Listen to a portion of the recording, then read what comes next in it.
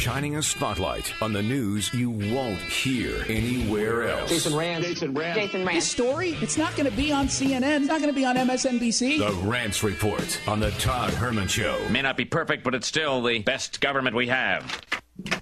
For now.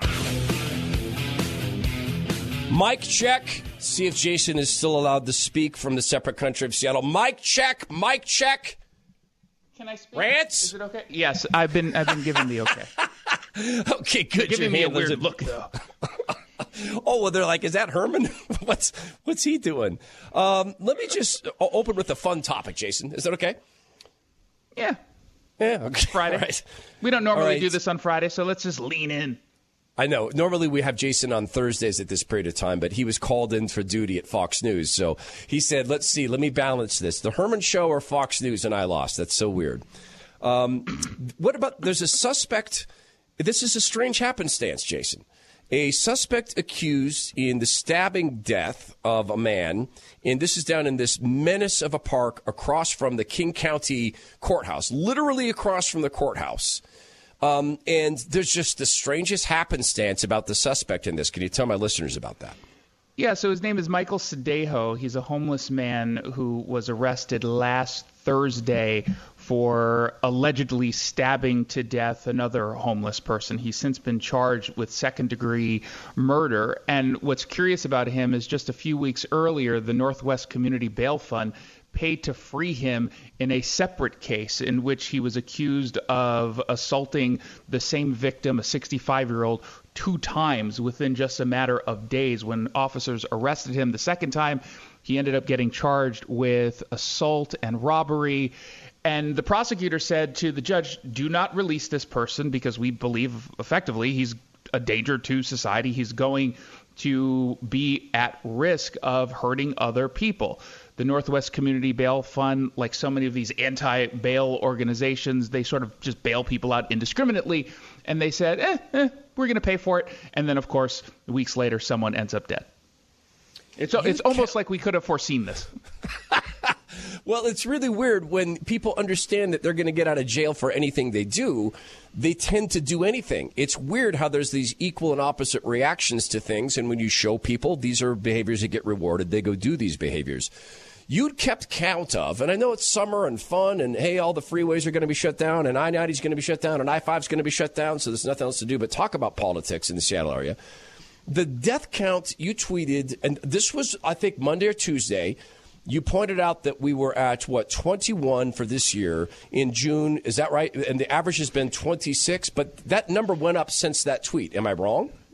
So, no, there was a triple shooting just 2 days ago in which there was some people thought that someone had died from it. Thankfully, no one has died from it, but it doesn't hide the fact that the 10-year average of shooting or of homicides in this city is at 26. Right now, we're at 21 homicides. We haven't even hit July, and we know that during the summer months, the violence tends to increase just across the country in these bigger cities. And so we're at this crisis level where you'll remember last year we hit a 26-year high, 50 homicides. And I'm talking to some police officers who believe not only will we hit 50, we're probably going to exceed it, because what we're dealing with right now that we weren't dealing with last year, 2 things. Number one, the economy is starting to reopen. The state is going to be reopening next Tuesday or Wednesday. So that means there's going to be way more people out there, which if you've got the same level of violence as you've had in the last several months, when there's more people out there, there's the higher likelihood of stray bullets striking and killing people. And of course, we've got way fewer officers who are able to police. We have the lowest deployable staff for the SPD since the 80s, at least. So we're getting into that really, really dangerous territory in certain neighborhoods of Seattle. I talked to a cop yesterday, a friend of mine, Kevin the cop, who sent me a note to say that there are shootings pretty much every night in King County. He said, we have shootings in South King County everywhere, almost every night.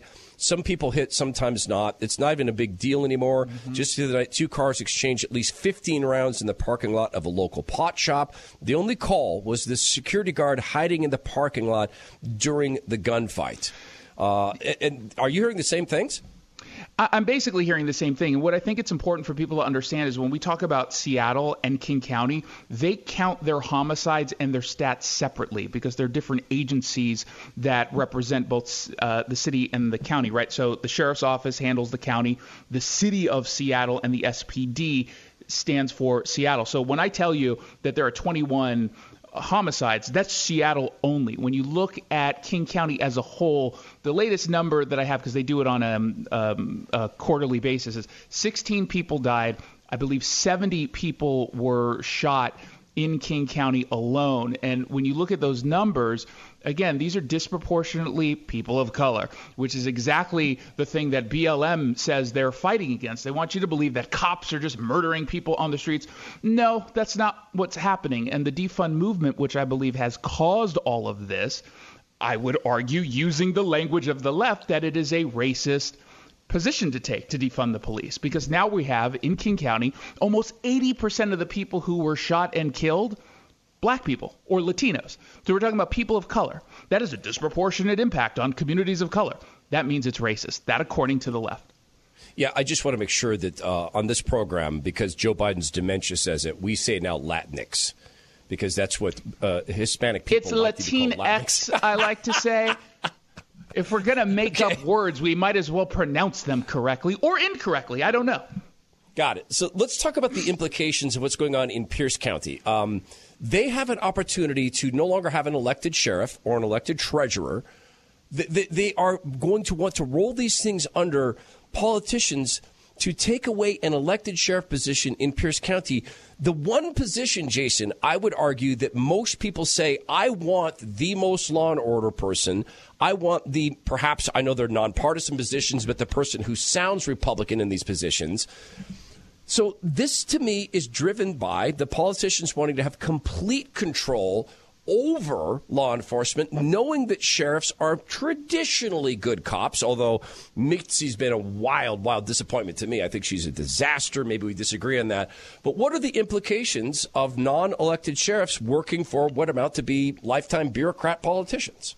Well, the left has said they want to, quote unquote, reimagine policing, and that is what they will be doing. This is going to mean that the Seattle policies will extend into Pierce County as a whole. We already know that the Seattle policies are extending to King County because Seattle voters were the ones who decided to take away the right to vote for sheriff in King County, and it's going to likely happen in Pierce County unless people wake up and push back. Now, Pierce County is still much different than King County. There's still considerably more conservative voters there, but you have to actually vote, because if you're leaving it to the activists in the Tacoma area, you're going to end up losing this, which means that policing is going to shift dramatically towards not making arrests, not going after crimes, and of course that means you're going to have an increase in violence, an increase in victims all across the county, and it is dangerous. We can't understate how dangerous this move is because we've already seen the results in King County. Why would we want to bring that to Pierce County? Exactly. Jason Rantz is with us 3 to 6 p.m. here. I'm the president on Fox News. He does a video version of the Jason Rantz Show. You can get it at kTTH.com. Did you get censored? It got censored. It totally got censored. So make sure they put a huge label on it that says it has graphic content. It doesn't have graphic content. I used I'm presuming they're referring to a blurred out video of a shooting that happened in New York City that I use for illustrative purposes. So I do have it on our YouTube page. You can check it out on the Facebook page or my Twitter feed, but I've uploaded it to youtube.com/Jason Rantz, so you can actually see this video as I take you through the very specific reasons why I believe the defund movement and Democrats are responsible for the crime surge all across the country. If I'm not mistaken, Facebook has yet to censor this page this crazy person put up celebrating those cops who were killed, murdered in an ambush massacre. They were just having coffee. And this person has run that page for almost, a decade or something? And it celebrates and has the actual, unblurred images of the dead cops. Is that censored yet? No, of course not. There's no consistency of rules. And so the best thing for people to do is when you get any of our content, just share it. Because understand that Facebook is going to try to stop us from getting the content out there. Twitter has been a little bit easier to deal with, for me at least as of now. Maybe because I have that check mark and they're not like throwing more attention towards me. But again, when you see these videos, when you see any of the articles, when you're sharing this podcast for the Todd Herman Show, just make sure you're putting it everywhere you can so we can get more ears and eyes on it. Yeah, and I may or may not be creating a video of the portion of the Todd Herman Show. That might be happening. Jason Rantz joins us 3 to 6 p.m. I know.